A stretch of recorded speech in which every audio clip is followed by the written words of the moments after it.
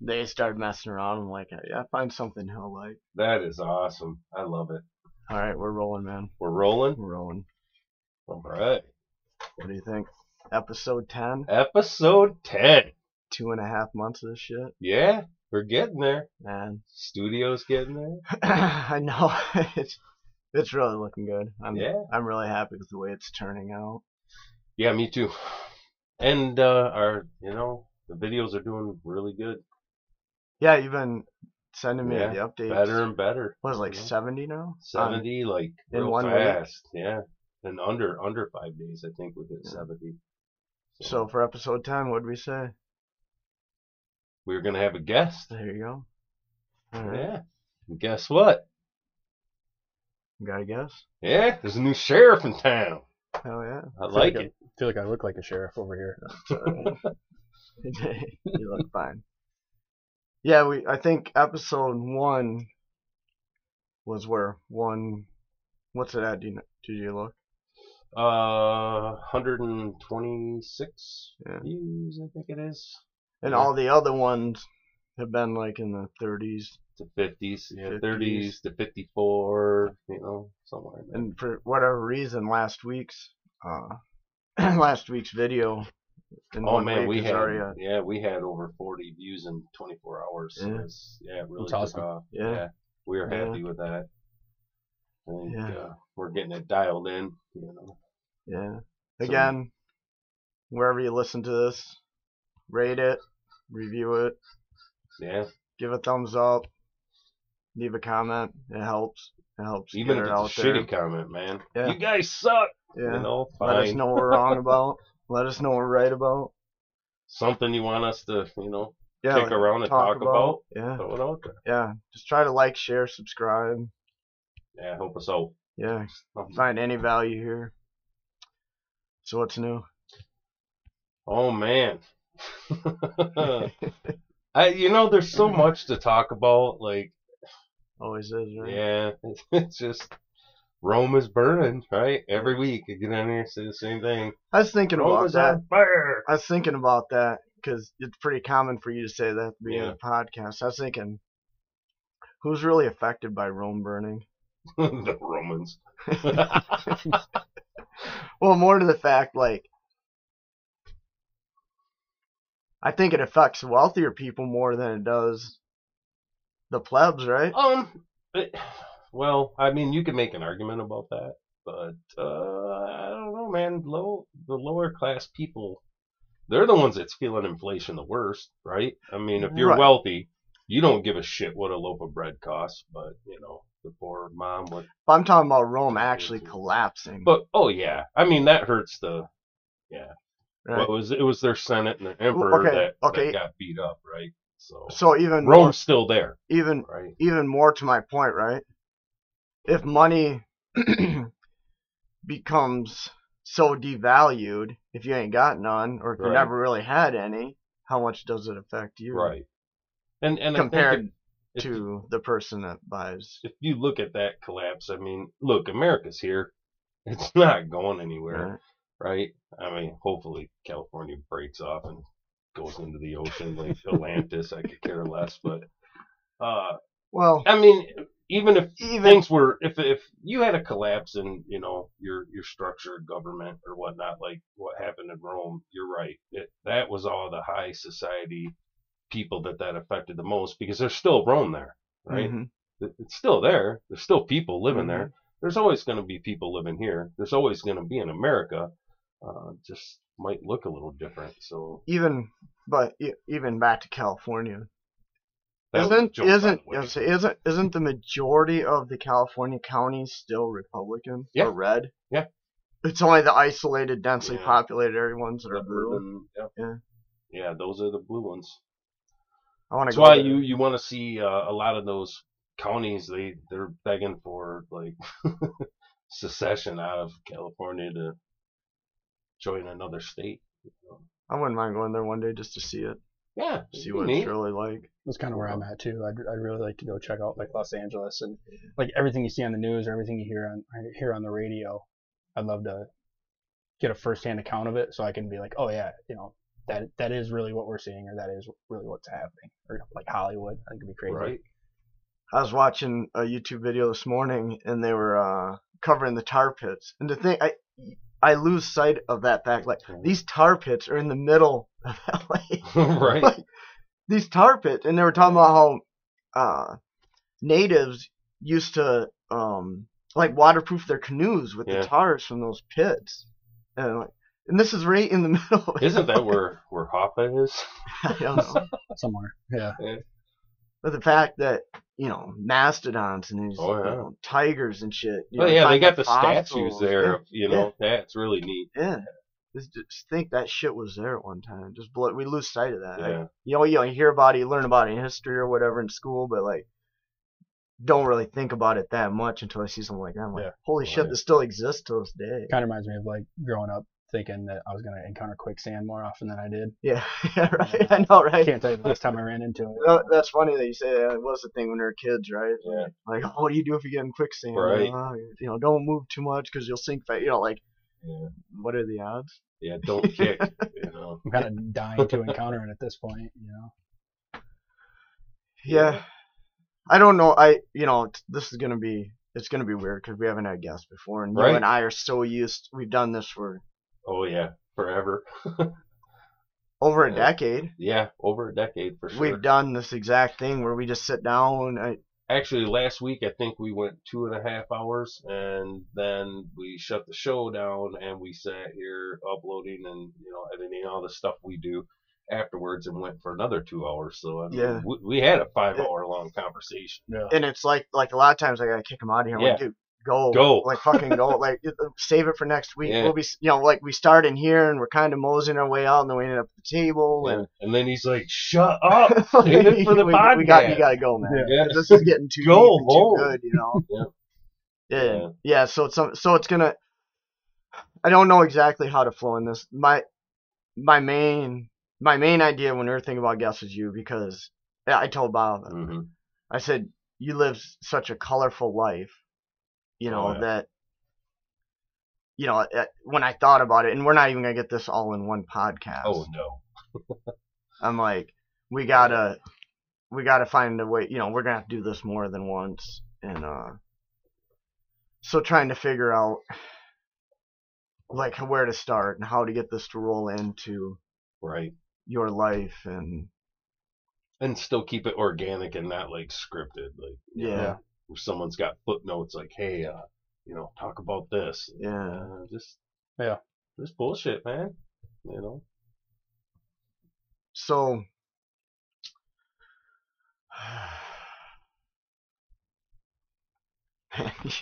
I wish it's. I know, because he hit me with some good stories. I know it's so hard, like where to start, because I said I know we're not going to get this one podcast, and you have such a good message, and you're so resilient. Like, do I start out with,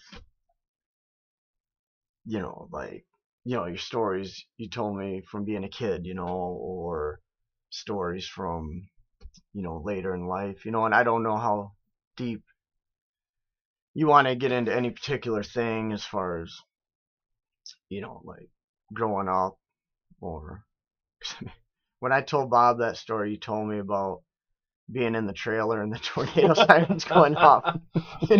Crank you around, crank the windows open. You got to change the air in there, Right? Equalize the pressure. Yeah, equalize the pressure. Yep. That's funny. That was just great. Yeah, and to see your transformation and the resilience I've seen in you from when we first met to,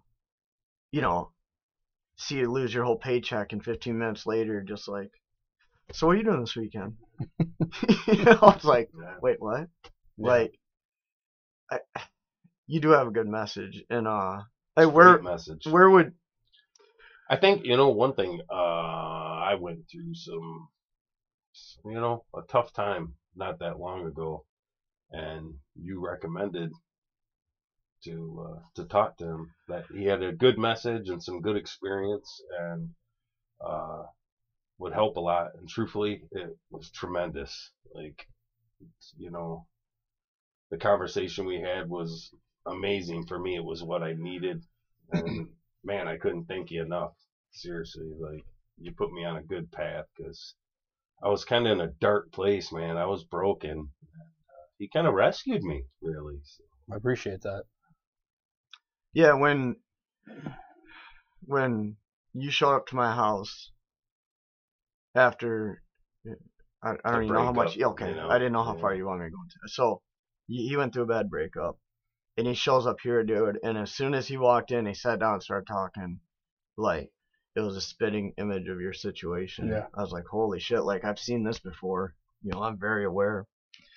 And we talked for a while, and I'm like, look, you need to get in contact with this guy because, you know, I seen the similarity of the path he was going down, and you know, I saw it in you. What do you think? Man, as tough as you think you are, you know, like I'm an alpha male, straight up gorilla, you know, like I lived through shit like you know, same thing, you know, I got a colorful history too, and to just be tore down to your very fabric, you know, I didn't know how to handle that, you know, I'd never been so defeated, wounded, I guess, you know, I didn't even know what to do. So yeah, it was some good conversation and put me on the right path, and I'm still taking the advice that you gave me. Are you comfortable getting into any of that? Yeah, man. I don't know how, because I think there's a good message for people out there going through a lot of those same struggles, and especially for men.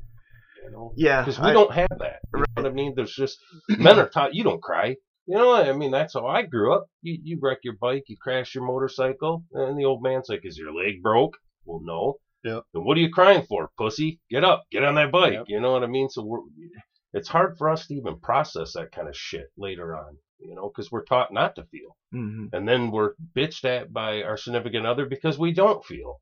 And you get caught in the middle of this thing that, like, it's impossible to function and successfully. So to have a support group for men, you know what I mean? Like, and that's kind of how he had described it to me. Said you were a wonderful person that just, you know, you're a good guide for that. You were willing to share your story and your experiences, and all of a sudden I'm talking to him. I'm going, wow, okay. So he knows how this. Yeah, that's how I feel. Yeah. That's what it was like for me. Son of a bitch, I'm not the only one that feels this way. Okay, because for a minute I wandered around going, I felt alien. You know what I mean? Because I'm at your table, we're sharing coffee, I'm crying, you're looking at me like, holy fuck. What do I do with this guy? Well, I kind of knew what to. Well, right, you knew where to go, but right, because I'm saying initially, what are you going to do at that moment? Right, for someone out there, this is why I think it is important. It is.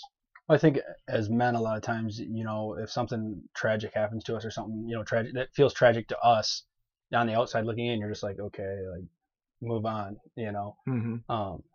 We're never really told like it's okay to cry or it's okay to feel it or like sit in it. It's never okay for us to like close ourselves in the house for a week and just be like distraught or devastated or you know, get all the way to the bottom. And so like I found comfort in getting all the way to the bottom and having nothing. And then once you have the nothing, like, where do you go from here? You know, you just kind of crawl your way up. There's no hurry, you know.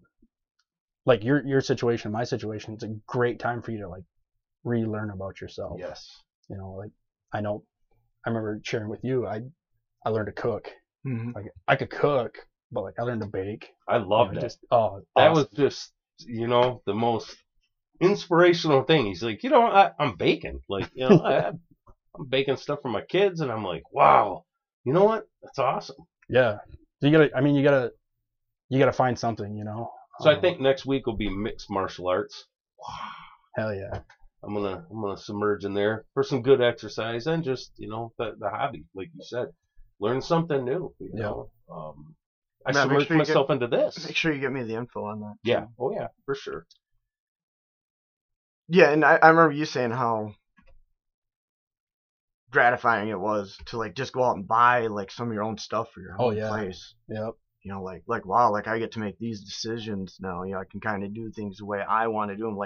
Like you said, like you almost had to hit bottom to start the rebuilding process and decide. And we were talking. I don't even know if it's on the podcast or not. It doesn't matter. But about leveling up, right? Yeah. Like, and we saw it too, right? And we had extensive conversations about that, about people we noticed. Like, I don't want to oust any one profession because everybody does what they do. But I think you know the specific situation I was talking about. Like, okay, this is where you were, so you're just gonna like enter back into that exact same situation you just left. Like, right. And so like that's something, and I preach it to everybody. You know, like if you and your spouse split, or you and your girlfriend or whatever split, and you find yourself supporting them the entire time, or supporting your family the entire time, when you're out there in the market looking, why are you looking for someone that has the same qualifications as that person, or the same type of job? Why are you making a lateral movement? And it's not a gold digger thing.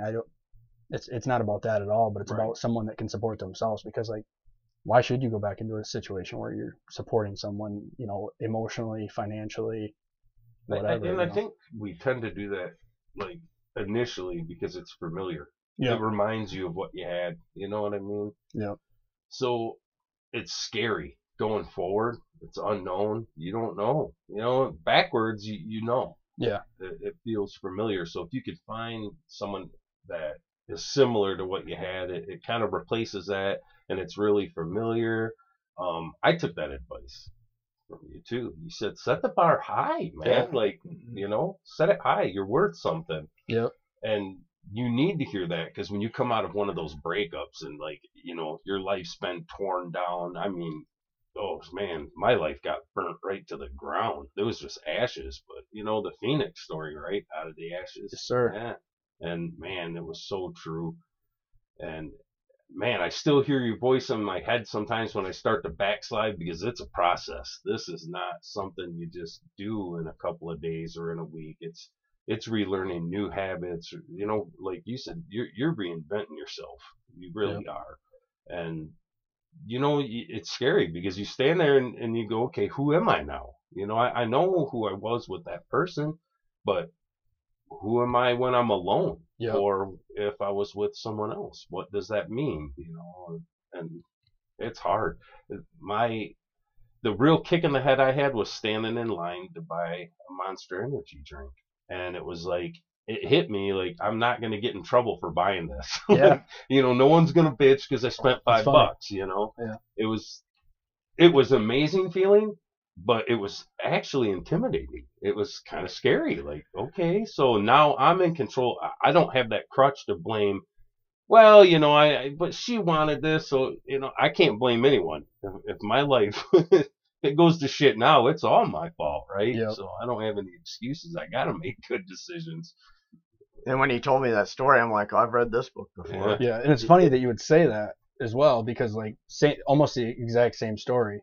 You know, we were like, in my last relationship, it was like very much like apartment life. Like we're in a decent sized town. You don't really go out a whole lot, and if you do go out, you're back as quick as you can be. You know, Right. Back to the safety of your domicile. And I just remember like standing in line one day, and I'm just waiting at the gas station, and I realized like I don't have anybody at home right now, pissed off at me for being gone for so long. I started letting people go in front of me. Yeah. It's like, go ahead, like I've got all day. Yeah. It was beautiful. It was Right. amazing. And it something snapped that day, and it just like started a good roll. Yeah. And having, you know, this guy to talk to, oh my gosh, like, he's got a plethora of knowledge. Yeah, he does. When you started looking for another partner, were the first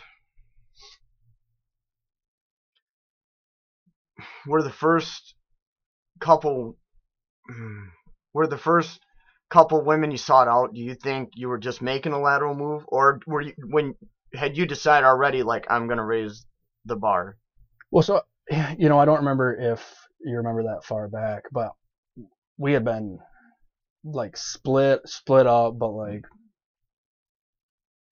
not together by any means, but split for quite a while. So it took a long time. It was a very long time before I even started thinking about dating.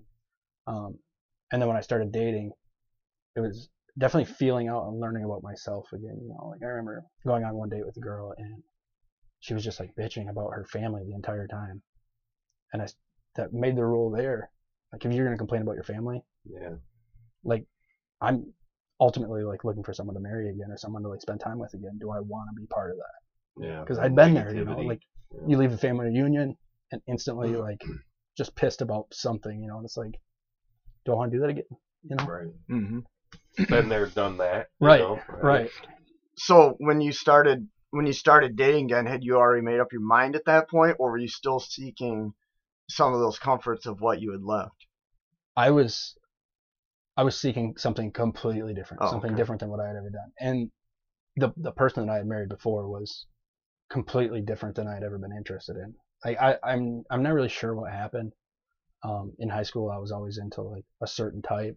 Right. And then I met this person and was like, oh yeah, like let's try this. And it just like snowballed into kids and marriage. And then turned into like just a fireball, just a disaster. And I'm still so careful not to like hedge all my bets on one person. I'm happily married, I have a beautiful family, home, life is great, but I'm also, there's like that little part of me that's like, be careful, like. Well, that's what I explained to him. I'm like, look, and this is a lesson I learned from you. Seeing you go through your situation, it was very polarizing for me. Like, don't let anybody ever have that kind of power over you, to where you feel like you have to be here. Like, they have so much control over you. Like, if this person leaves, I'm not going to have any life that's over. I'm fucked for the rest of my life if I'm not with this person. And I told him, and I'm like, do not ever let anybody have that kind of control over your life. No, I know what I'm worth, and I know what I bring to the table, and I know how hard I work in a relationship. So I'm not going to let anyone else ever set my worth for me ever again. That will, we had that conversation about looking in the mirror, crying, and the snot, wiping the snot away, and I'm like, wow, when did this happen to me? How did this happen to me? You don't even see it. Like, it just slowly happens to you where, you're already defeated, and at least I was already beat down so low. And, I'm going to be a lot more careful going forward about taking care of myself. And I think one of the great lessons I learned from you is the importance of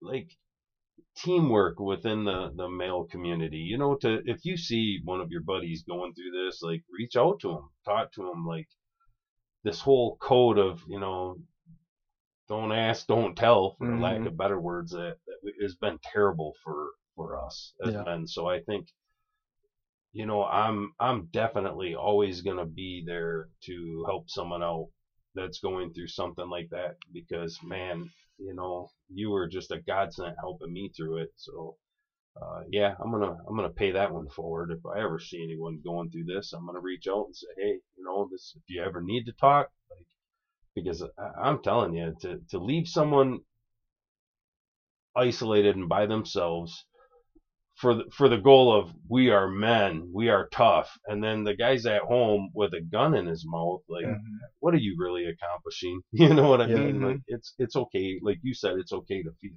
It's okay to cry. And for people out there that think this is an isolated incident, bullshit. I remember you reading me those posts from those dad forums that you were on, and it was just so eye-opening to hear, just every day, right? Story after story after story of these guys, just like, their lives just turned upside down. A lot of times, his wife leaving, and they're stuck there with the kids, and they're like, holy shit, I have to go to work. How do, just all the stories, right? Like, how do I balance this, I feel for anybody that goes through any of these situations, and I really hope through these conversations, people out there will at least seek out like these dad groups where some guys might not even know these exist, right? Because like you were saying, you just you just suck deal it up, with it yourself, Buttercup, right? I suppress everything, and like I told you, and look, guys, I'll admit, I went to therapy. That was another good thing that you said, hey, open up, get it out there. So I did, and I learned that a lot of people they don't even understand that the help's there or that it's okay to seek it out. Because I'm telling you, like, I'm very much an alpha male, and you're just taught to be tough. Men got to be tough. We protect the family. Right. We're gonna fight the bear at the edge of the cave so it can't get in and tear your family up. So, one of the things that the therapist cued in, psychiatrist, she zeroed in on it right away is, well, man, you suppress everything. Like, you have to let this in. You have to feel this so that you can process and heal, right? Yeah. It's going to take a lot longer the other way. If you're suppressing this and pretending that you don't feel anything, making yourself not feel anything, for one, you're damaging yourself worse. Your next relationship's probably going to be a disaster because you're a mess. And you got all this baggage from shit that happened before that you never even worked your way through. So, yeah, it was. And it's funny. I'm gonna give you a shout out here because there's 3 or 4 things that she had told me in a session, and I was like, yeah, that's what my buddy, so and so told me. Yep, that's what he told me. Yeah. I was like, wow, man, he nailed it, didn't he? So, yeah, thank you. Yeah. How did you deal with the maybe it wasn't even I don't remember if it was even a problem for you, but the lack of companionship while you're still trying to seek the right person and not just settling so you do have that companionship right now. Yeah. Well, for me, I guess like some people probably consider it like a very slime ball thing, or whatever. But like, man, I was on all the dating apps. Mm-hmm. I was on everything, like 7, 8 conversations at a time, just like talking to whoever would talk to me. I had standards. I had where I wanted to be, and that's kind of how I figured out like where I stood versus like against the rest of the world, or where I was gonna fall in this, like, what am I, a 1? Am I a 10? Am I, like, I don't know how handsome I am. My mom says I'm cute as hell. Mom kisses me, Right. So I started at the very tippy top of what I thought I could possibly have, and then just kind of like you slide down, you come back up, and you like work your way around. It was definitely like a lot of conversation, a lot of like, again, like just relearning what I liked, what I didn't like. So, okay, and I'm probably not answering this right, so forgive me. But like, what I see with him right now is like the lack of companionship is a real struggle right now. Oh, like someone to hold hands with, someone to sit on the couch with and watch a movie. Yep. Yeah. Intimacy, losing that was right. So how do you avoid the pitfall of just settling right now to get that, right, versus no, I'm gonna do it right, and I know there's not one answer to this. I'm just curious, like, how did you avoid that pitfall of just settling, just to have someone to hold hands with, versus no, I'm gonna wait until I get to the area I want to be. Yep. And so like a big thing for me was, as you know, like I set a ground rule for myself with my kids. Like, I wasn't gonna let my kids meet anyone that I wasn't entirely sure about. And we see it a lot of times with guys like running into this pitfall, right? Where like date 1, like, oh, me and her and the kids went bowling, and you're like, what? Like, what are you thinking? Like, why would you jump into this relationship so quick and so hard? Because like this affects your children. Yeah.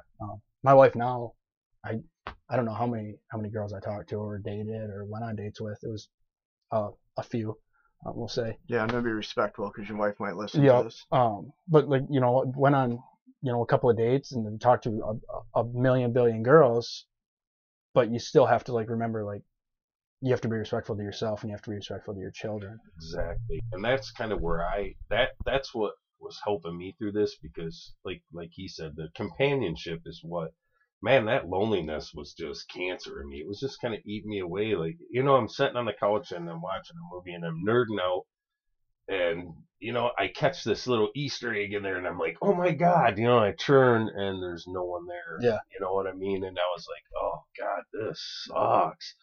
But I set the bar high. I learned that in that conversation with you, and I said, I'm not gonna rush into anything, and I'm gonna let my heart kind of guide me through this, even though I feel that loneliness. And I think everyone that goes through a breakup, it's rebounding, is what you're describing. Mm-hmm. When you just jump in with settle or whatnot, it's because you feel that. I'm not even so much talking rebound. I'm talking like 3 or 4 girls in, right? You've been at this for 4 months, one girl a month, and you're like, holy shit, I'm just gonna have to, like, I maybe that's like too unachievable goal, I'm just not gonna get to that level, so I guess I'll just.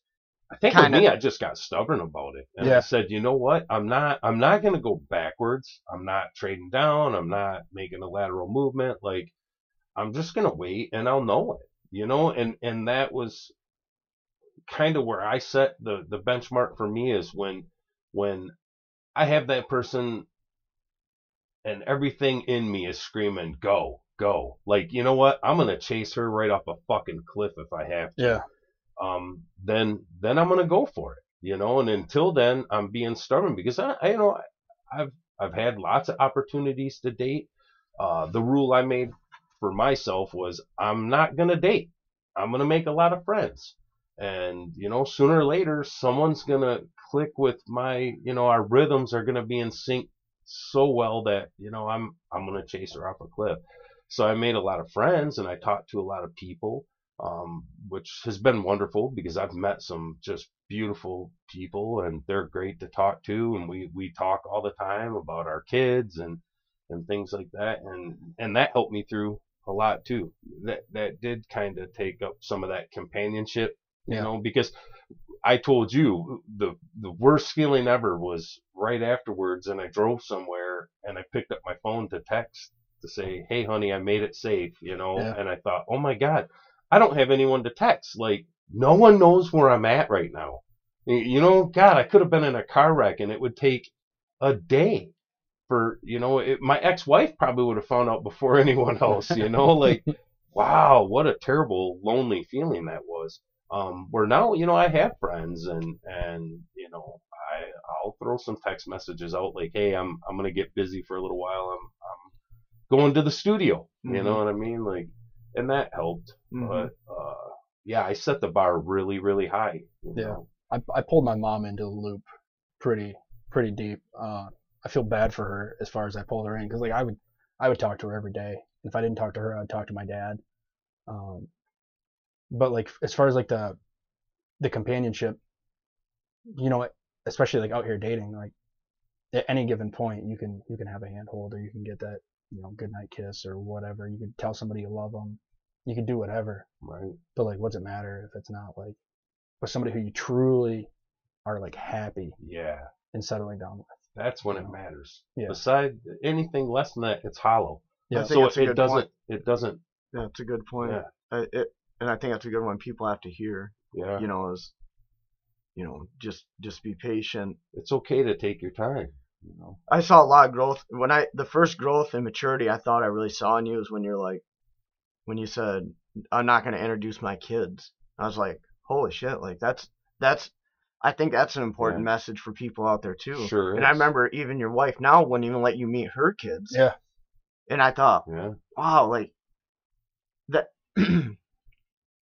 Kids get attached really fast and really easy. And it's confusing for them. And it's very confusing. Right. And I think that was more to the point, right? Like, she don't know you and you don't know her, but we've seen pictures of people we know, right? Yeah. And like in the first week, like this other woman's holding their kid, and you're like, what are you doing? Yeah. Like, even if they're not real old, it's still got to be confusing. Well, I can tell you from firsthand experience with mine, she was part of his life from the moment he opened his eyes. So very much a stepmom in every aspect except, legally. We weren't technically married, but when she left, like I told you, it was terrible. He was wandering all over the house looking for her. He was upset. Like he loved her with all of his heart. He loved her as much as he loved me.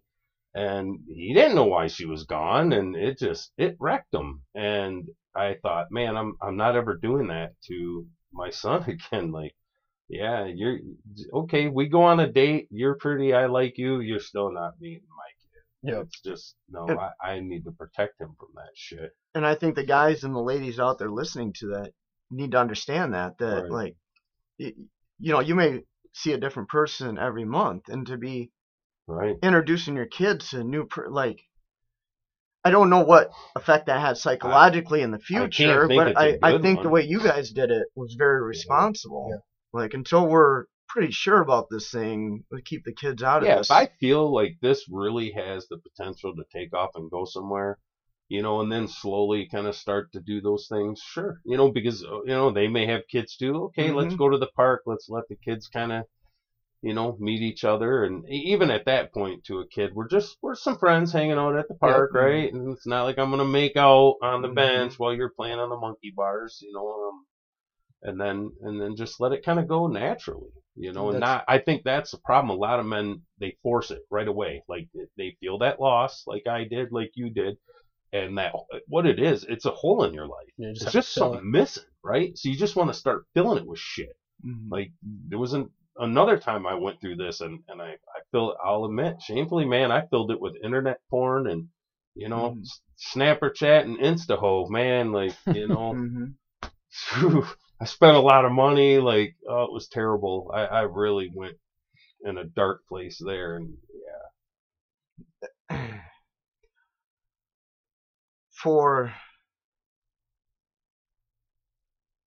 For people listening, I just want, like, anybody in these situations, I just want them to understand that the reward for doing it right the second or third time, or how many ever times they're on now, will be greater for the rest of their life. Absolutely. Instead of just going back to the same shit they've always done just because that's what's normal, that's what I know, that's what's comfortable.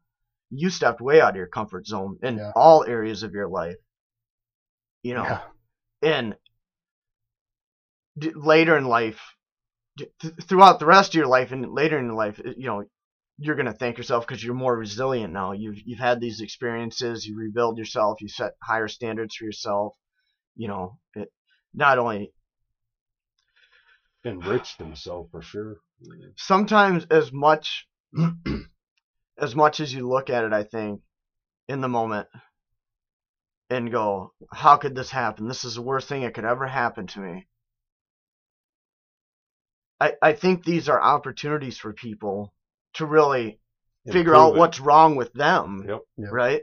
There's something wrong in your life that led to this. And I'm not saying every time. I mean, people that you trusted in can do some really bad things behind your back, and you don't have any control over that, right? Right. No matter how good of a person you were, these things happen. But a lot of times, it's because you weren't doing something in your life that led to this also, right? So you can't push all the blame in every instance. And that's why I'm trying not to generalize here and say it's always one way or the other. Well, and I think that was an important step for me, was like looking at it and being like, damn, dude, like I played video games all the time.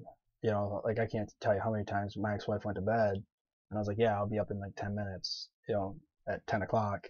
And I'm rolling into bed at 2:30 in the morning because I was like, just, kicking it with the boys, just talking shit, like, and it's just not something you do. So it's like, it's one of those things. I was honest with my wife about it. Now, like, it was a problem, So now if I have free time and I turn on the PS4, she'll like walk past the room and be like, oh shit, I can just see it on her face, like, crap, here we go.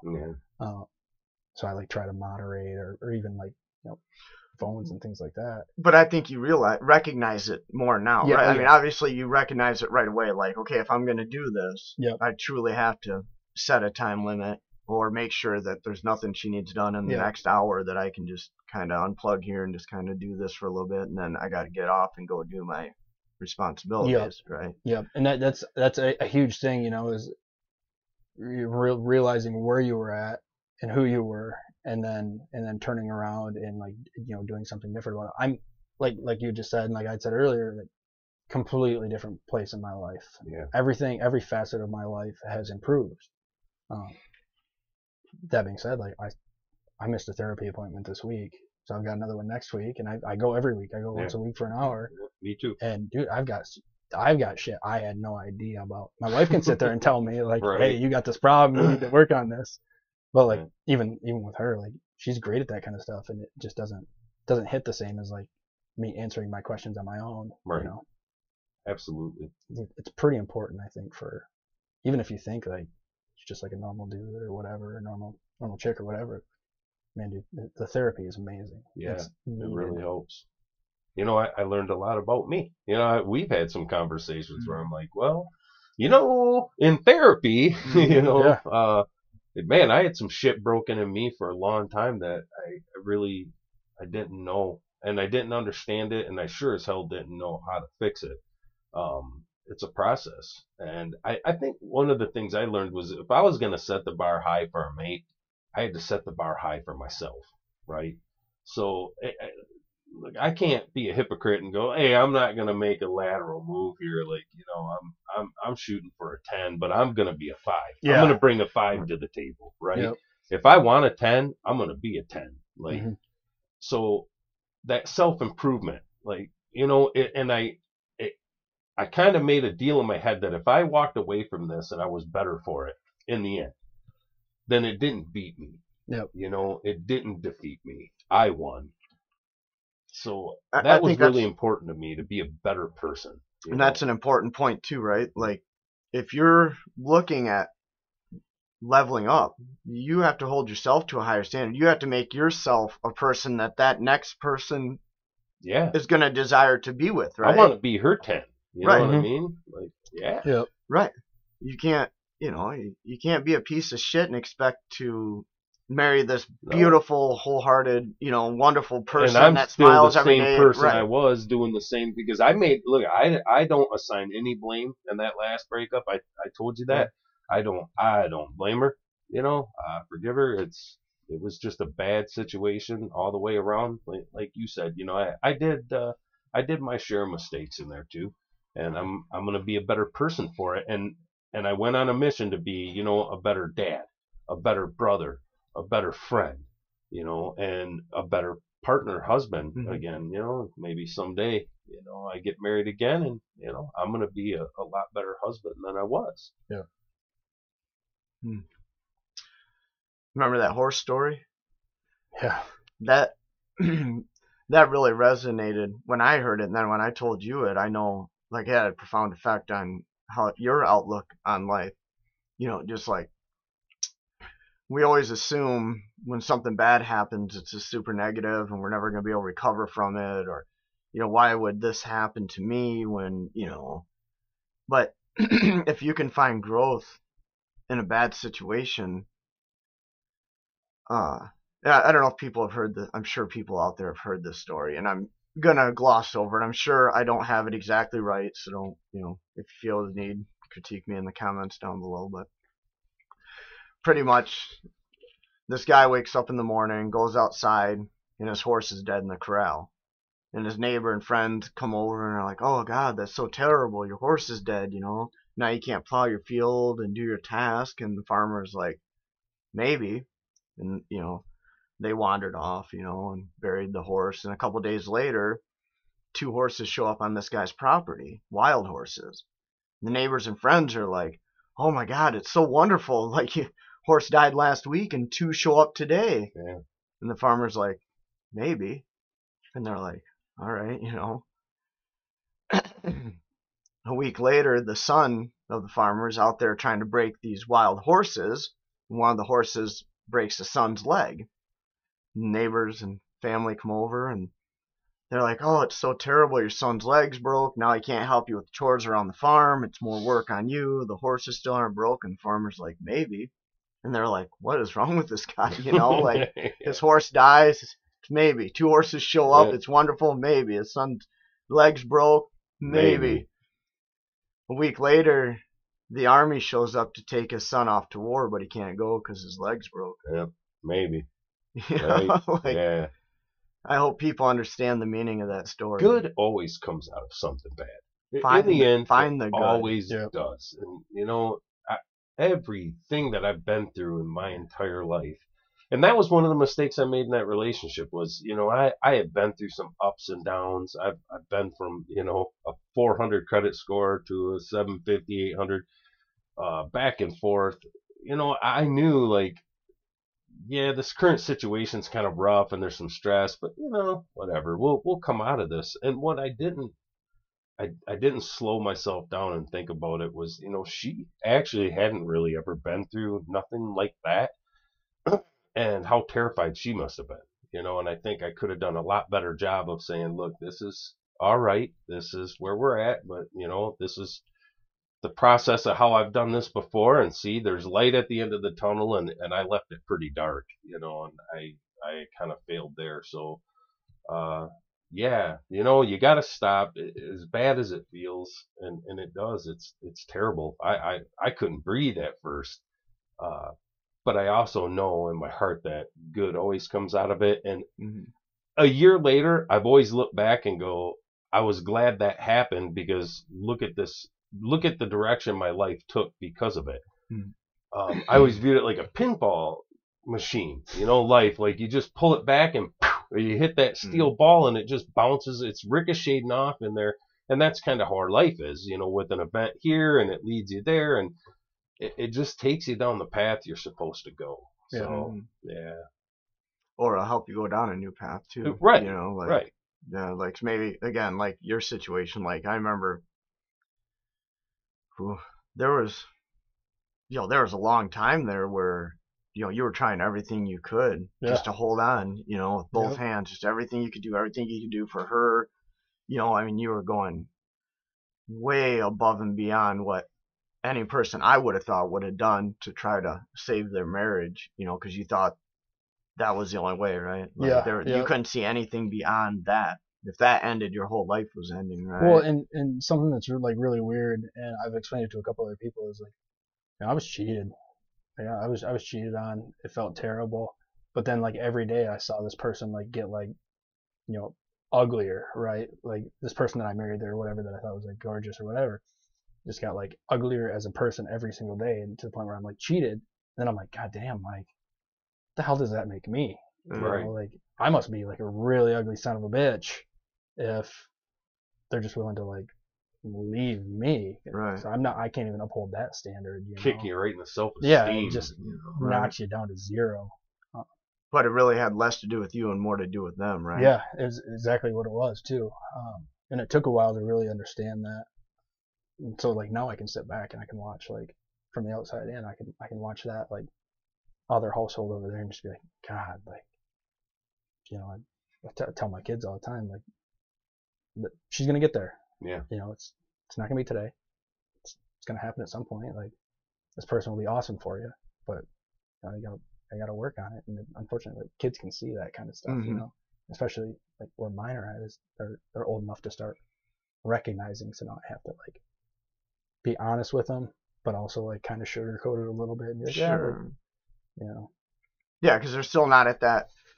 They're probably still not at that age. Well, obviously they're not, that they can understand, the big picture of what exactly is going on in there, right? Yeah. Like you really have to be probably in your late 20s, early 30s to really have your hands all the way around that situation, right? Yeah, and I remember having a chat with my kids one time, being like, guys, like, we're all on the same team here.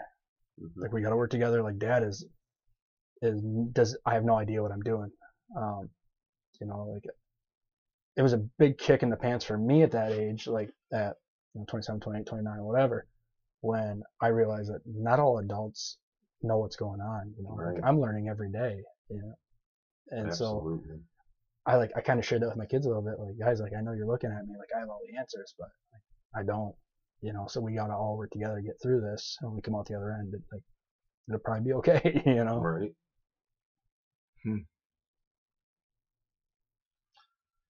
Yeah, being a man's complicated, huh? Just relationships are. they remind me of a disco ball, almost. It's just like, just every direction, right? Mm-hmm. Every possibility. I feel bad for people when I see them in that situation, like they're scratching and clawing to try to hold this thing, and I think everybody should at least try, right? Sure. You should try. But at some because point, you can fix things, you can repair things, right? Sure. But you can't fix them on your own. Exactly. Right. It takes both sides, and she was not willing. No, in the slightest. No. Yeah. No, and that was the tough part about that was, you could see she had no desire at all to try to mend it, make it better. Same thing I went through. Right. I was willing to do anything. I took the blame for everything I did wrong and everything she did wrong. Oh, yeah. Yeah. I was like, everything's my fault. It's okay. I'll fix it. Like, whatever it takes. That was not healthy. Like, I needed to step back and go, okay, look, these were the mistakes I made. Mm-hmm. And those were the mistakes she made. And, this is the way it worked out. And now I'm moving forward. And, I had to learn to embrace that blank sheet of paper. I have some issues with some OCD and I need a plan. I need a path. I need that vision. I need to know the direction I'm traveling in. And, all of a sudden I flipped the page and it's blank. Man, it was terrifying. Oh, yeah. Like, what the hell do I write in this? Yeah. Now I embrace it like it's exciting. It's an adventure. You know what? I don't know what I'm going to write in that page tomorrow, but I'm going to write something. Yeah. And, I don't know. I'll figure it out as I go. And that's kind of fun, So, I learned to embrace that because that was terrifying. That was pretty scary.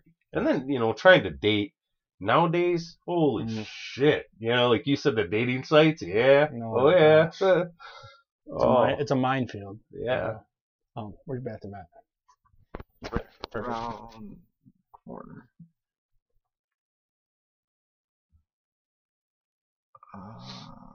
What happened to Oofta? Yep, Oofta. Yep. Oh no. Yeah, go ahead. We'll sit here and talk. We find enough. Oh yeah. Yep. Right on the first door on the left. Tell stupid dad jokes that long, Right. The pause button's gone. Is it really? Yeah, it's gone. Oh, well, that's why I was looking for it. It did the update and it's gone. We're definitely now. You guys can see just how raw this is. Like, this is as organic. I was caught off guard. I'm like, uh-oh. Like right in the middle of the video, I got to take a piss. Yeah, like we're gonna have to figure. I'm dumbfounded right now. I'm like, I'm like, Yeah, I seen you looking for it. It's gone. Yeah. Oh well. Anyways. It's gonna get warm this weekend, huh? Yeah, I was kicking it back and forth whether I hunt today or not. I mean, that's why I said it's just warm, but I'm not even gonna worry about wrecking the spot. And the winds out of the south too, which is blowing it right up to where I'm just like, nope. That was kind of the deal breaker for me. Like I thought, well, even if I'm just setting up in the stand for a while, it'll be nice. And then I seen that wind direction, and I said, no, that south wind is going to kill me out there. All I'm going to do is educate deer, to me being there. So maybe I'll just skip it, There's other things I need to work on anyways. Yeah, I just not. Next weekend's going to be good. Friday's like upper 50s. And that cool down that close to the weekend lines up perfect. Oh, yeah. I mean, Saturday, get right out there and Halloween weekend, the time of year, the temperature, everything just lined up perfect. And I got a couple of nice deer coming in there, so I really don't want to just, get that area. I know. Shit. I know, which I don't care. I'm putting meat in the freezer. I'm just going to shoot a doe. Sure. That's all I care about. Yeah. Just get some meat, Yeah. So, I think I'm going to save it, too, until it cools off some. And I get a good wind direction, because right now, if I win, I just educate the deer that I'm there. And that's what, like I said, I'm just going to burn my area, especially with that wind being that warm. It's so hard to cover it. Yeah, I mean, good luck in that, you're not covering that. Because unfortunately, all my deer come from the north. So no matter what stand I use, you can't get away from it. Like, okay, I could probably hunt the one a little further west, Right. you know, hoping they come from a specific spot exactly to the north. But a lot of times they'll cross from the west and then come down from the north. So they're going to get me before they even got to the spot. So that was my last property was great because it was big, it was roomy, and I had a lot, 13 different stand locations just shotgunned all over out there, so I could hunt any wind direction. You know, some of the stands were better than others, so even if the wind was shitty and I went to this stand, I might not see any deer anyways because that location might not be as good, but at least I could play the wind real well. Now, I'm kind of stuck, so this south wind just kills me. No good. Good. Much better. Yeah. Yeah. Oh man, I'm telling you, nothing's worse than sitting here for 2.5 hours and, from the chest up, you're all like, yeah, under the desk you got your legs crossed. Oh God, don't make me laugh. Over. I had to pull over. I was like, I don't know if I'm gonna make it, guys. Yeah. The software didn't update and the pause button's gone. Yeah, it's weird. Usually we could just click pause real quick. I don't know what happened. That's why it caught me off guard. I'm like, oh shit. I'm like, oh, I don't want to stop it because then it'll start it and then. Yeah, that'll be it. Yeah. You'll have to try to start another one and splice them together. Yeah, doable, but a lot of work. Yeah, we like doing it in one shot. Yeah, every video has always been one take, man. We go through it. We do a mic check real quick, and then we roll. Like we said, we don't even know where the conversation's gonna go. It's an organic, natural progression. Like, man, we've had some great conversations, and we'll be on politics for 1 minute, and then we're debating the existence of Bigfoot. Yeah. What you're busting my nuts about Skinwalker Ranch, man. Come on. Oh man. Oh, that ranch. There's some weird shit that goes on there. Well, undeniable. And I don't know, maybe it's some more that's in the ground, It's always first-hand accounts of. I think they've had quite a few scientists out there now, different scientists out there now, I think there's enough evidence that you could reasonably say there is something weird about that place. Now, I know the Native Americans, the skinwalkers, the spirit that's there. Other people thought it was extraterrestrials, like the cattle mutilation that goes on in that area is really just crazy. And I don't know. I don't know what it is. I wasn't even throwing out my own theory about it yet. Like I've watched a few documentaries on it.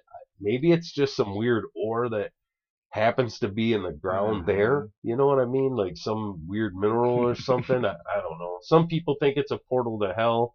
Some people think it's a portal to another dimension. I don't know. I just think it's a weird place, man. A lot of weird shit seems to happen there. So,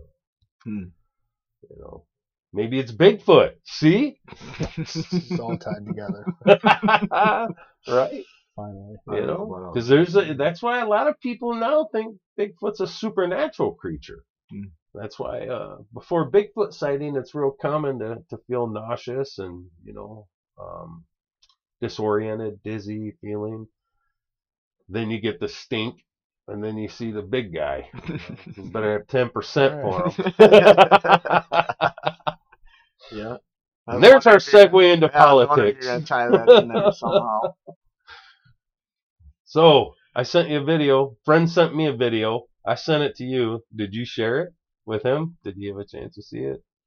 The McDonald's, a kid in the McDonald's parking lot with a police officer. The video didn't pop up for me. It didn't pop up? I got a story. Really? Yeah, I it read was a the story in the video. Yeah. Yeah, all I did was read the story. It's all. I even went back and went. It's all on his body cam. It's crazy. Where did this happen at? Do you remember? Texas, I believe it is. Okay. Yeah, I believe it was in Texas. Did they say why? From what I understand, the cop said, and he says it right on his body cam when he's calling in, so you can hear it in the audio, that this is a car that ran from him last week. And he found it. They were in a McDonald's parking lot, and he walked up to the car, and he opens the driver's door and tells the kid to get out. And it's a 17-year-old kid, and you can see when he first opens the door, the kid's shocked. And the officer says, "Get out right now." And the kid says, "Why?" And as soon as he said why, he put the car in reverse and took off. Well, he hit the cop with the door, and the cop just opens fire. And now the kid's in a coma, and it's just a mess. Like I think they arrested the officer. I saw that in the story, something about he'd been fired. And so it's something. I mean, it's just a sad story. Like I feel bad for the family. Like, I couldn't imagine my 17-year-old. I couldn't imagine my kid being shot if he was 45. Like it doesn't matter. But man, it's 17 years old. You're a baby, you know. And but there is a lesson in there too about, you know, God, just do what the goddamn cops say in a point, right? Like I'm not about getting in the bread line and, you know, or the, you know, the thing, like, right? So I'm conflicted. I admit I'm conflicted. I'm torn right in half because part of me says, you know, the authoritative, just way that they've changed the militarization of them and like, fuck you, you know, you're not going to make me do shit. But the other part of me says, you know what, put your hands on the steering wheel, do what the officer says, figure it out later. You know what I mean? If he's breaking some rules, get a fucking lawyer and sue him. Right? Exactly. It's better than getting shot. I mean, if you fight the police, there's a good probability you're going to get shot. So, you know, I don't know. It's a terrible story, and it really conflicts. Because that's what I'm saying. You say you don't fight him, you're gonna get shot, but then where do you draw the line? Right. When is it okay to fight back? Because, you know, some people, you know, the thing, cops show up at your house, you know, with the doctor and says,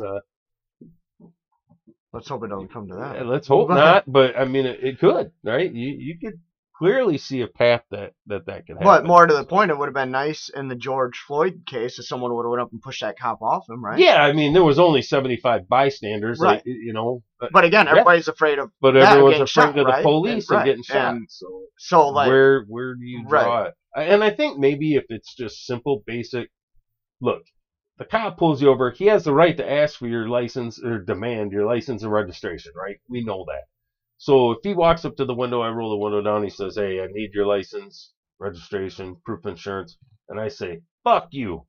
I'm not going to get out and fight that cop over that. It's just not worth getting shot over. I'll give him the license and shit, you know?" So I guess... And so those probably are the differences. Probably the difference there when you see a cop, like, you know, murdering somebody on the side of the road, maybe then it would be worth the risk of getting shot to try to save someone, or like I said, if they show up at the door to, you know, force you to do something you don't want to do medically, then, you know, well, you might get punched in the face by me. So I don't know. It's hard because, you know, there has to be some law. And that, you know how conflicted I am with this because I'm so libertarian of just, you know, we have so many laws. They're stupid.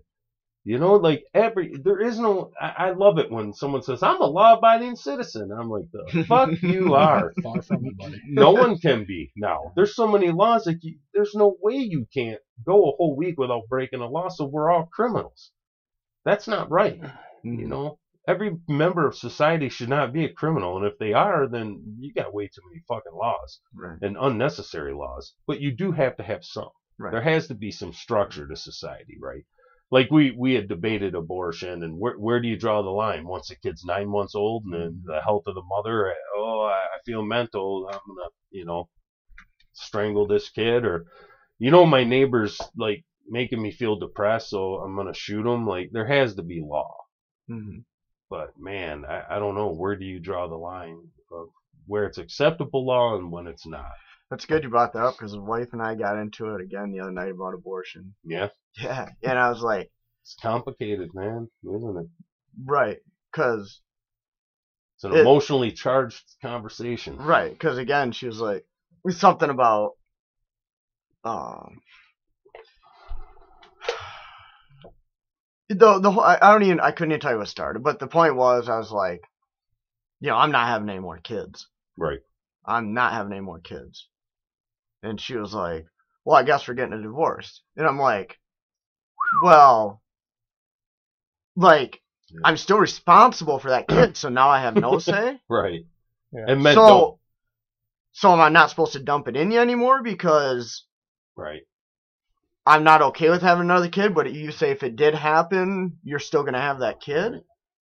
You know, and it got, you know, we had this whole back and like, you know, you pick, right? But you know what I'm saying? Like, now I have no say. Right. And men don't.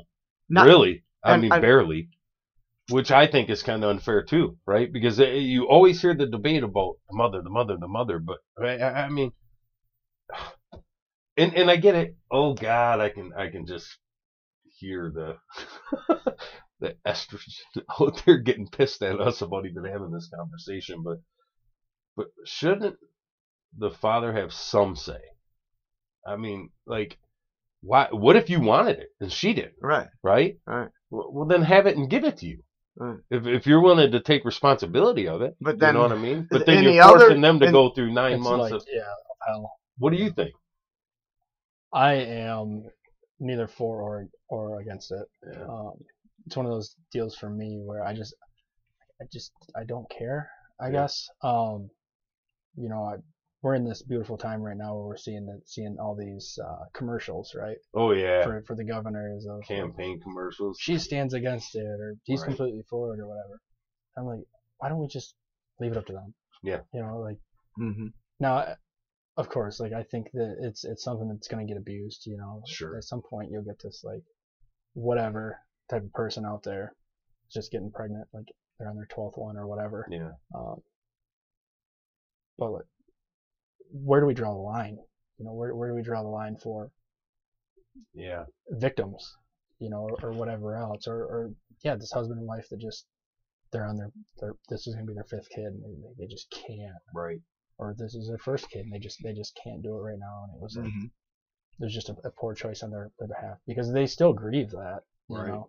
There's a lot of women out there that still it kills them inside because that's something a choice that they made. Yeah. So, I don't know. I like that. I think I was a little bit strong when we debated that last time because I said, oh, come on, there's 30 different ways to prevent it nowadays. Yeah. You know what I mean? And they even got morning after pills. So if you truly don't want a kid, like, there's ways to avoid it without having to abort it. But shit does happen. I understand that too. And I make my own mistakes in life, so I can't, you know, be a hypocrite about someone else having that oops. I think my stance really is like I don't think it should be legal. Like I'm not for the government nosing around in your medical life. But I think socially it should be kind of just not, you know what I mean? Because there's like a lot of social pressure for smoking is legal. But yet, you know, you get enough dirty looks when you're walking across the parking lot smoking your cigarette, going into the store, and you throw your butt down and you catch those sideways glances. Well, all of a sudden it starts to put that kind of social pressure on you to, you know, maybe you won't smoke as much or around people or, you know, guy, could you imagine smoking in your vehicle with your kid and being at a red light and having all the people around you looking at you like you're demonic, worst father ever? You know, my parents, hell, they smoked, both of them at the same time with the windows up, clam baking the shit out of us with, you know, cigarettes. So, I think putting some social pressure, and I think you do that by educating people what the abortion really is. You know, I mean, don't lie about the shit anymore, and tell the truth. This is what it is. This is what happens. This is what the fetus probably feels. And then if you find yourself in a situation where you need to use that, fine. But like you said, you know, your 13th abortion, like, you know, you're using this as contraceptive or the empowerment of your gender, like that's just fucked up. Man. And I don't want anybody to be mistaken. Like I have no idea how many times this is performed over, you know, over a lifetime of someone that chooses that. You know, I would hope that maybe one is enough to really get you going in the right direction. It's just so hard. It's so complicated. I just don't like the government having any say in any medical procedure. Right. Yeah. Which I seen. It was funny you brought up campaign ads because I seen one this morning that was all about that and how the government doesn't have the right to medically force you into things. And I'm thinking, what? weren't you on the other side of this argument for something else? Exactly what I yelled the other day. Cause, the lady, I think she actually said, I don't think the government should get between me and my patient's medical decisions. And I'm like, fuck? Whoa, all of a sudden now. Right, all of a sudden now. Now it matters. My body, my choice. Right. Where in the hell was that 2 years ago? Right. Yeah. You know, speaking since that got brought up, I heard that the CDC, they voted 8 out of 8 to make it okay for infants on up, and they're going to add it to the basic immunization. Really? Oh, yeah, and, you know, mine's just 2, so I'm like, man, wow, this is not... Why? You know, I don't... What is the end game with this when you have a drug that does not really work well, and it doesn't perform anything like what it was told to us that it did? God, I got to be so careful here so we don't get nuked. Then why is it so goddamn important that every human being on the planet has it if it doesn't work anyways? And it just, to me, it comes back to the same conclusion every time. Money. Who's making all the money on this? You know, who owns stock in these pharmaceutical companies and big pharma? You know, who owns, how much stock does Nancy Pelosi's husband have in Pfizer? I want to know, because then all of a sudden it starts to make sense of why everybody has to have this, you know, especially when, you know, Goofy Biden's on TV going, oh, you know, the thing, it's over, you know. Come on, man. Something's wrong with this. You know, we need to ask questions. And since when is it you get thrown in prison for asking questions? You know, we're Americans. We're supposed to ask questions. I was surprised a YouTuber we both listened to. I listened to their podcast. They sounded a little authoritarian the other day when they were talking about how no-fault divorces should not be a thing. And I'm like, that's funny. That bugged me too. I'm like, it's a little authoritarian to say, like, I get it. Like, as a society, it may not look good. Right. Because it might give people a way out. But I'm like, so you're saying the government should be able to tell you, no, you can't? Who in the hell is the government? For one, it was never meant to be a legal... Okay, it was a religious...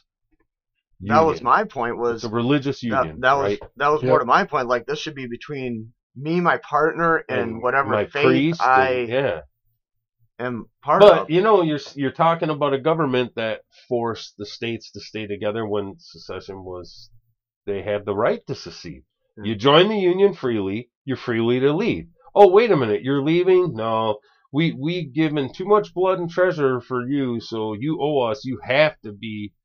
You know what I mean? Like, there was a shitty war fought here for the same thing, so I guess it doesn't surprise me that the government would be that way, you know? It surprised me his attitude about it, though, because usually he's on the other end of that spectrum of, you know, keep the government out of your bedroom, out of your life, out of your home like that. Like, it's just,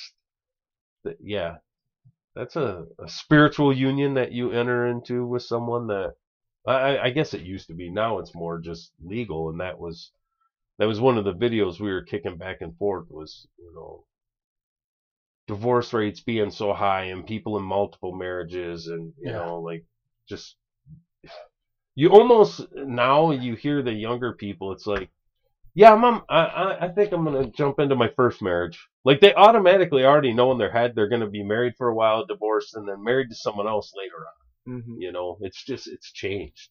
Yeah. In our lifetime. I had a coworker last night that was like, I think she was like 19 or 20, who was talking about, like, she can't wait. Is she cute? Kidding. I wish I could describe, but I won't. Yeah. But she was talking about, like, you know, being excited for her boyfriend to pop the question or whatever. Like, you're 20 years old. Yeah. Like, what do you know? Like, have you finished college? Have you have you got a raise at your job ever? Like, what's going on? Have you ever worked a different job or done something different with your life or been out of your county, let alone? Yeah, you really sure that this is the best move for you? Right. And I'm all in on marriage. Like, Right. I believe that's how it's supposed to be. Yes. You know? The nuclear family. But like, God dang, I hate to see these young kids not like really grasp like the importance of knowing themselves. You know, right. just clinging on to the first person in high school that would. Yep. would And love- that's the problem love right you, there. you know? You nailed it because you don't really know yourself well yet. You know, I remember at 20, I thought I knew everything, right? You never Yeah. been through anything hard yet, though. Yeah. You know, Right. what the hardest thing you had done is prepared for maybe a test or something like that, or been to a football practice. And that's kind of where I felt with mine was like, I'd never done anything hard. I'd never had to like pull my credit out of the gutter. Yeah, or never like, had your metal tested yet. When you Yeah. brought up, I remember one time, we had this same conversation before about, and you had said like about young people even, getting married too early or committing too early, and it's like you have no idea how you guys are going to handle stressful situations. Yeah. And you guys are already talking about getting married. Have you woke up with a crying baby at 2 a.m. and see how that stresses a relationship and Because it does. and not to mention their brains aren't even fully developed. No. And they're making these decisions. Well, I think because 100 years ago, man, at 16 you were a man, Well, right? But people were different then. Right. They weren't as sheltered. You were forced to grow up faster then, I think. Well, we're not in now. such a rush to survive now. Right. Right? It's Like our easier cupboards now. are full. Yeah. We have access to basic needs to sustain life pretty comfortably now. Yeah. So I think an 18-year-old nowadays is a lot more immature than what an 18-year-old was 50 years ago. Yeah. I think they just changed. Because you had to grow up at a different rate back then, Right. right? Yeah. Like it wasn't uncommon that at 18 you were out of the house. Yeah. How many ever years Owning ago? your own farm by Yeah. then, Yeah. and So for people to still have those impulses, and it might be a DNA thing, where it's just woven into us to, start Could be. spreading those seeds. Well, yeah, you got to lock down one. seek out and impregnate as many females as possible, Or to at least- ensure your own bloodline. Or at least Yeah. ensure, lock one down, right? Like Yeah. get a ring on it before someone else snatches that one, and get one. Oh yeah, I mean the competitiveness, like, Yeah. it's brutal for men. Like, they, and that was one of the videos that we had kicked back and forth. I think we had sent that one back and forth. Was just watching these guys try to compete for, you got 100 guys on the dating site chasing for one woman, and I mean she could be picky and like they said now there's women on there that are straight up 5s and 4s. And they're like, hell no, I want this, and this, like they're 10s, and they're getting it. They're getting it because the competition's that rough. Yeah. I remember having a conversation with my wife one time. Like we it was pretty early on. We're like joking back and forth about like Tinder and all these dating apps, and she's like, swiping through the app, like every guy has a fishing picture. Yeah. Like every single dude. Hmm. And then she was like, but I scrolled past yours and you had a picture of a butterfly. Yep. And I was like, dang, You know why they do the fishing? Because I heard someone complain about that a couple days ago. It's funny you brought that up.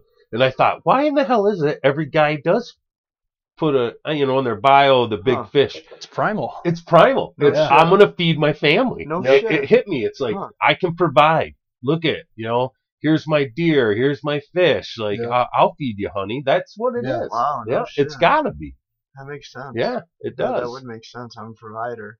And it's crazy because it's something you never think about. Yeah. You're just like, oh, this is a badass picture. Right. Well, I got this bass. Yeah. Whatever. Yeah, I never thought of it that level until that person was bitching about it.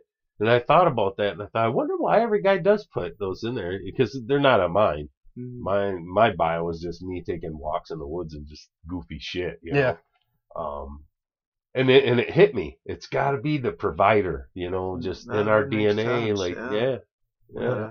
When you're competing that much, right, for the attention of a woman, and there's 35 other guys, like, my fish is bigger than yours. So like, my boot so like size is bigger than yours. 15,000 years ago, were you dragging like a buck by him? Probably. Yeah. Yeah. Giving him that look. Crawling up the mountain with the deer over your shoulders. Yep. And, As you're headed off to your cave over there. Right. You know, I gotta imagine oh man, there must have been some brutal battles for the attention of a female back then. Oh yeah. Well, that's like another thing we were talking about is like, she could go to sleep one night, wake up the next day with 100 messages. Yeah. Where it's like I wake up and I might like have 2. Right. And I could have swiped for 3 hours. Yeah. You never know. It just seems so much easier for the female than it is for the male. And I'm sure if you were a woman, and they have their own complications. Oh, yeah. Well, I sure, see on the bios. Out of those 100 messages, though, how many are probables for them? Though, how much of it's like hell no?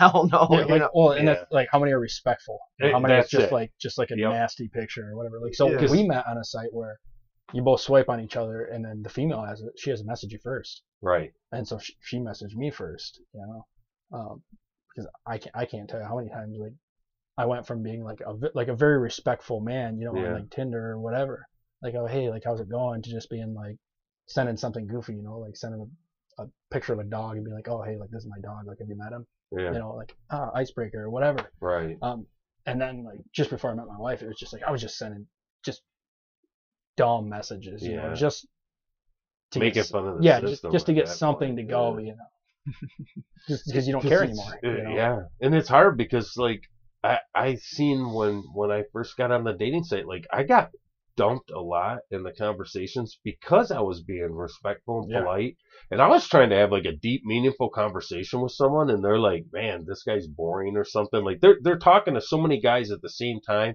It's the guy that was flirting, talking shit, that got their attention and interest, even though on all their bios they're like, I just want a really nice guy, someone to talk to, someone that'll have good conversations, and then you try that and you're getting beat out by someone who's talking shit. But I did notice on almost everyone of their bios is like, no, I'm not hooking up, I'm not into one night stands, no, I don't want any D pics. And I'm like, man, are men really that terrible to girls? Like, hey, you wanna hook up and fuck, baby? Like, So you're right. They probably get 100 messages, but 88 of them are probably shit. Yeah. So, imagine weeding through that. I said, they got their own challenges in it, no doubt. They do. But yeah, the competition for men, it's brutal, man. You already know in the back of your mind, like, you're probably losing. I wonder if it's not so much that, it's just the sheer volume of information they have to get through to find you. Because, the majority of it's shit. Oh, yeah. I wonder if for guys like you, the competition isn't so stiff. It's just trying to get noticed. You're just lost in the mud, right, with everyone else. Yeah. Like you said, you sent a picture of a butterfly. That's awesome. Because you stand out, right? Yeah, I had a butterfly land on my chest. So this butterfly, I was driving up to like check out a camping site when I was a kid, and I smoked this thing with my truck. I watched it fly across the road and I smoked it. Yeah. So like I get to the next gas station, I'm like, I wonder if that butterfly's still there. I walk around the front of the truck and it flies off the front of the truck and lands right on my shirt. Wow. And I was like, what? Like, that's crazy. Right? Somebody get a picture, So I got a selfie of it, and that was the one. I just went with something different, Right. Of course, like I had the fishing pictures. Like, oh, this is my 1,001st push-up or whatever. Right. But try to be like respectful, because like at the end of the day, like I wasn't there looking for a hookup. Right. And the hookups do happen or whatever. They always have a potential to happen. Like I remember a guy that I used to work with. He had a rule of like, I don't want to hook up on the first date, but if we do, there's probably not going to be a second date kind of thing. Right. We're like, yeah, I'll entertain it, but like, just so you know, like, you're not really the material I'm looking for. Mm-hmm. Right. You just didn't have a lot of experience with that, but right. Yeah, I'm glad I knew my first instinct, now that we're circling back to dating again for men, but my first instinct was, man, I'm going to spread around like the Black Plague. Like, this bitch is not going to be able to shake hands with another woman within 100 miles that I haven't been with. Like, I'm going to punish her.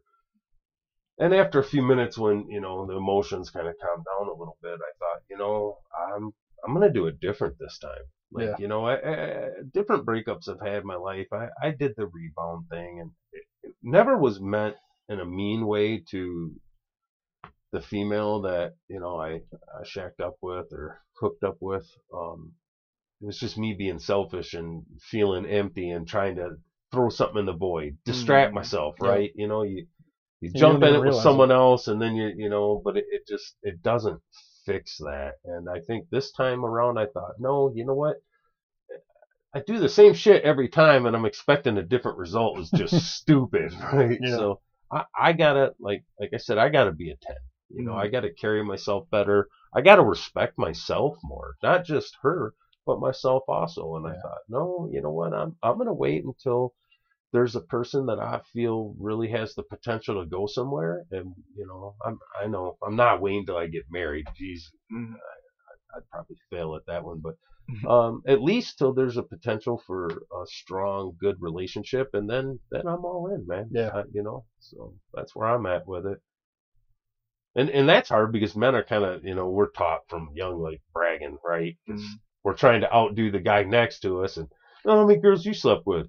7. Oh, I slept with 35. By the time you get to the end, I slept with 300 women. It's like, bitch, you're only 16. Right. And I can't remember how many times I had heard, to get over one, you got to get under another. Yeah. And I still, I'll still tell guys that, that are going through a breakup or whatever. But I don't mean like you just got to go out and bang a bunch of chicks. I mean like what worked for me was like I was lonely, So when I say that, I mean like I just went out and just talked to as many people as I could. Anybody that I could. As soon as the conversation was done with this girl at 10 o'clock, I'm staying awake till 2 o'clock anyway. I'm lonely as hell. I'm awake until I pass out. Yeah. So on to the next one that would talk to me, or on to the next one that would talk to me. And I would talk to 10 different girls at one time for 3 or 4 days. And then eventually that list would whittle down to, like 5. And then 2 weeks later I would have a date with the one that was still standing or whatever, Which I guess is a natural way of kind of, finding your person, right? Yeah. It's so hard. It just sucks, man. Dating sucks. I'm telling you, this next one though, that's it. Like I'm ringing it. I'm rocking it better than anyone else.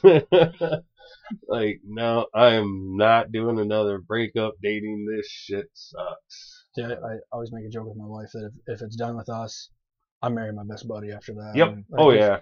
For sure. If I bring a bass boat home tonight that cost me $30,000, like she's gonna kick my ass. But if I bring a bass boat home to my buddy, he's gonna be like, "Let's go, let's go get all the shit we need at the water."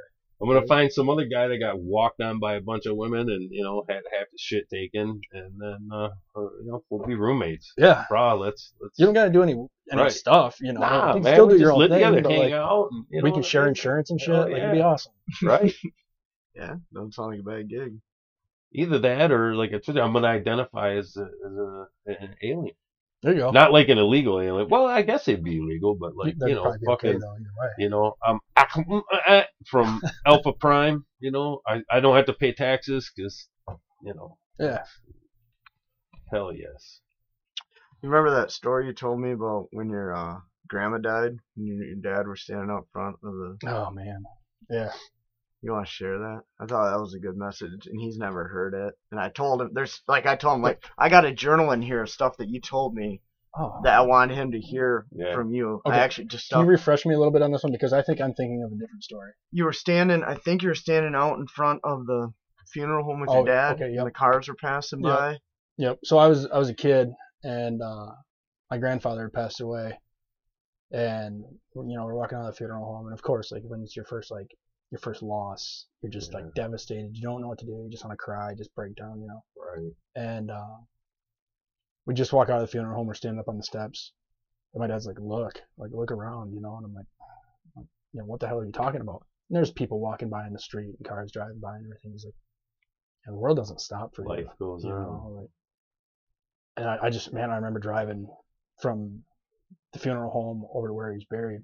And I'm just watching cars drive by. I'm like, geez, like, he's right, And then, we've been through, tragic things or what we felt was tragic. And I know you've been through tragic things. And like when you start thinking about it like that, you're like, okay, like these people do feel bad, like everybody around you feels bad. I feel bad, if it's somebody I don't even know, like I'll drive past a, procession or whatever. I'm like, God, that sucks for all those people. But like, I'm still going to swing in grab a can of chew and a Mountain Dew on my way to work. It's not gonna like knock that wind out of my sail. Life still goes. Yeah. And it's time keeps going. Yeah. Right. Yep. I think one of the ways I always kind of viewed that, because I remember the first time that I kind of realized that life kind of kept going and like the world didn't stop because of the loss of a loved one. Like it almost was crushing and offensive for a second. It made me feel bad, but then I learned that when you lose a loved one, if I keep living my life, my best life, then I'm honoring that person, for one. For two, that person kind of, the influences they were in my life, the parts of my personality that they affected, maybe molded even, that person's living forever anyways, because they're living inside me. And hopefully I live inside my kids, and in that way you live forever anyway. Yeah. So are you ever really truly gone? Not really, and that always kind of comforted me too. Yeah, I remember like my grandmother passed away. After I thought about it for a minute, I'm like, the story, and I said grandmother. Yeah. Go ahead. Yeah, so, like this one's a little bit more funny, I guess. My grandmother used to be like just a jokester. She'd go to church and just like joke around. Like she'd make faces at the pastor when he's doing stuff, or she'd be throwing stuff at the woman playing the piano up there, And so my wife, like 2 days before, she had to have she had a massive or pretty good sized surgery though anyway. And we're standing up at the casket, and my family had decided to take all of her, like, she collected angels, and they wanted us, each of the grandkids, to like pick an angel and put it in the casket with her. Pick your favorite one, right? Everybody's picking these ones that are like sweet and loving and all kinds of things. I'm like, listen guys, my grandma was a jokester. I'm picking like the most lewd, like offensive one, and I'm putting it in there with it. Right. So I go up there, and like the whole family's around, and I'm dying. I'm bawling my eyes out. And I come back, and I think this was like one of the first major things I brought my wife to. And I give her a hug, and she's like, Jesus, if I knew you were going to act like a woman today, like, we would have got your uterus out yesterday. I was like, what the hell? Ouch. But it like makes it, it's funny because like I'm being kind of an a-hole by putting this funny angel in there, Right. And then, like, it's definitely something my grandmother would have said. Yeah. And she never really got to meet my wife, so I was like, oh, it's perfect. Right. Wow. That's awesome. Yeah, when you said that, I'm like, oh shit, I said your grandmother. I forgot about that story. Yeah. There's a lot, man. I've shared a lot with you over the years when we're chatting. He's told me a few of them that, once in a while he'll get me just rolling. He's like, oh, just wait, And then he always tells me, oh, I got this. No, I'm not going to. I want him to tell you that one, Tell him about the night your wife woke you up because she thought there was a mouse in the house. Oh, my God. See, I was thinking you were gonna roll into the day Dale Earnhardt died. Well, we'll have to bring that up another time. Yeah, man, we were pretty young into our relationship, and so this is back when she's wearing like all those like cute things to bed and all that stuff, like trying to be sexy. And then she said she saw a mouse like run across the living room. I'm like, okay, like I grew up in the middle of a farm field. I can't sleep if there's not a mouse in there. Like, are you kidding me? Like, what do you mean? Like, I'm welcoming them in the winter. I'm telling them they get to have this wall. So she's like freaking out, and she's grabbing shit to like trap. He's got a vacancy sign out in the yard. Oh, dude, like it's bad. It was an old farm field. Yeah. Oh man. So she's like grabs a mirror off the wall and like places it in front of the door, and I'm like, what the hell? What the fuck do you think this is gonna do? Like, this thing, it's like, they go everywhere. Like, they go up the wall if it wants. It's fine. So she's got like our whole room like blocked off. She's just taking shit off the walls. Like she's moving shit around. And I finally realized, dude, she's got like a 5-gallon bucket in her hand. She's got rain boots on and like a sexy nightie. And I'm like standing here like, what the hell? Man, that's really working. Yeah. And I have the pictures. I still have the pictures. So it's like I'm keeping them forever. You wrecked it, didn't you? It was something different. So we're chasing this mouse all over, and it's like I'm pretty sure it's on the couch. I'm like, okay, like let's go back to bed then. Like, we'll get in the morning. What's the matter? We ended up chasing it all over, and she ended up closing like the vents that we had in our living room. They're like big cast iron vents. Yeah. And they were like would drop down like 6 inches before they closed. We chased it around there until it fell in the vent, and then it got trapped in the vent. She made me take him outside and dispatch of him. Yeah.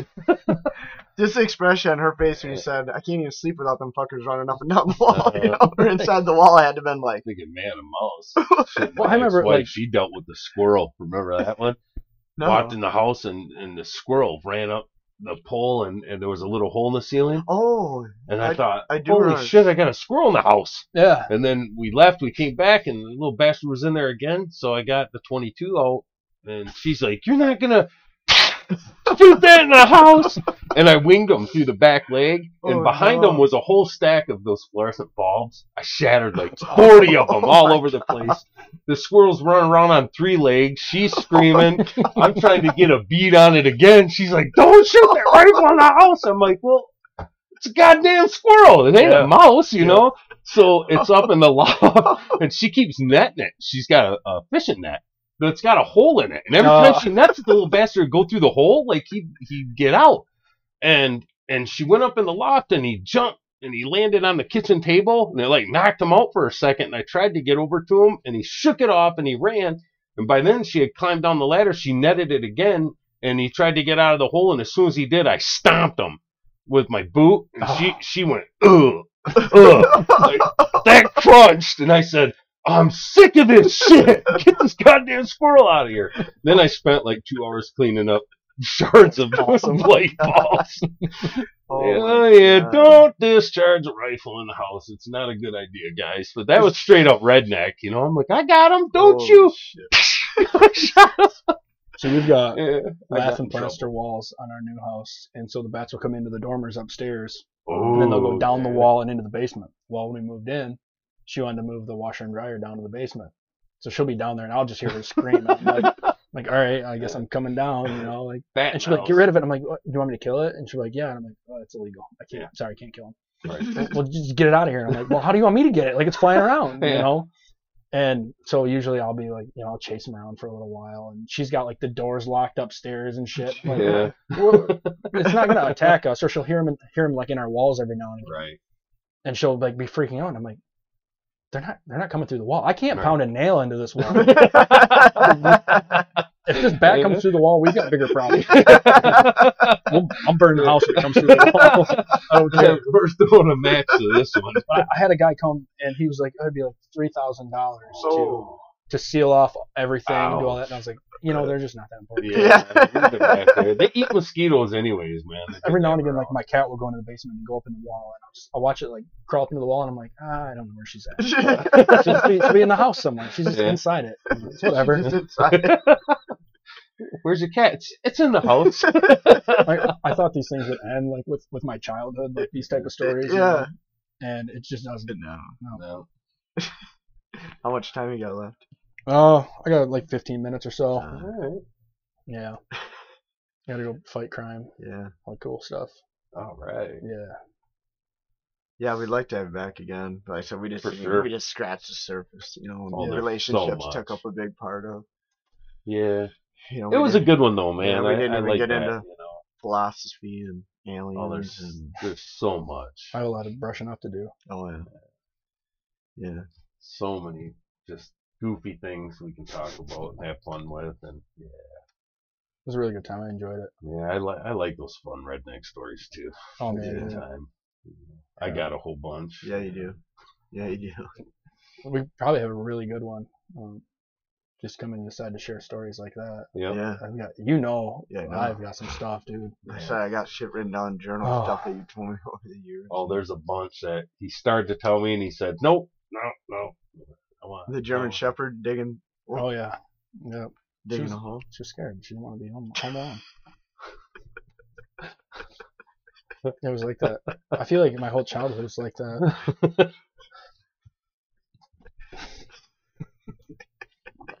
It's like coming back around to like the day Dale Senior passed. Yeah, tell me that one, man. You said something about Oh, so Dale. Dale Senior had passed. It was a was a tragic event, right? Yeah. I grew up in a trailer park, so Right. that was the day the whole park cried. Oh man, I can imagine the flags, all half staff. Oh yeah. You know. Yep. Yep. You got the all big the number way 3 all the around. way up at the top, and the American flag halfway down.